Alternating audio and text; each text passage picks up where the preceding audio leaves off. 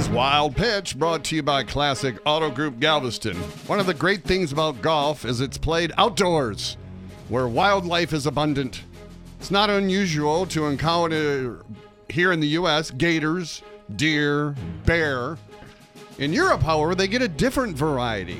Baboons, dingoes, and recently at the Ned Bank Golf Challenge, a herd of mongoose took a stroll across a green, stopped to look at the ball, then continued along their merry way. He's not done an awful lot since, as the mongoose set off across the green. No, don't take the ball. Don't take the ball. Leave the ball alone. Jolly good. So I guess more than one mongoose is called mongoose.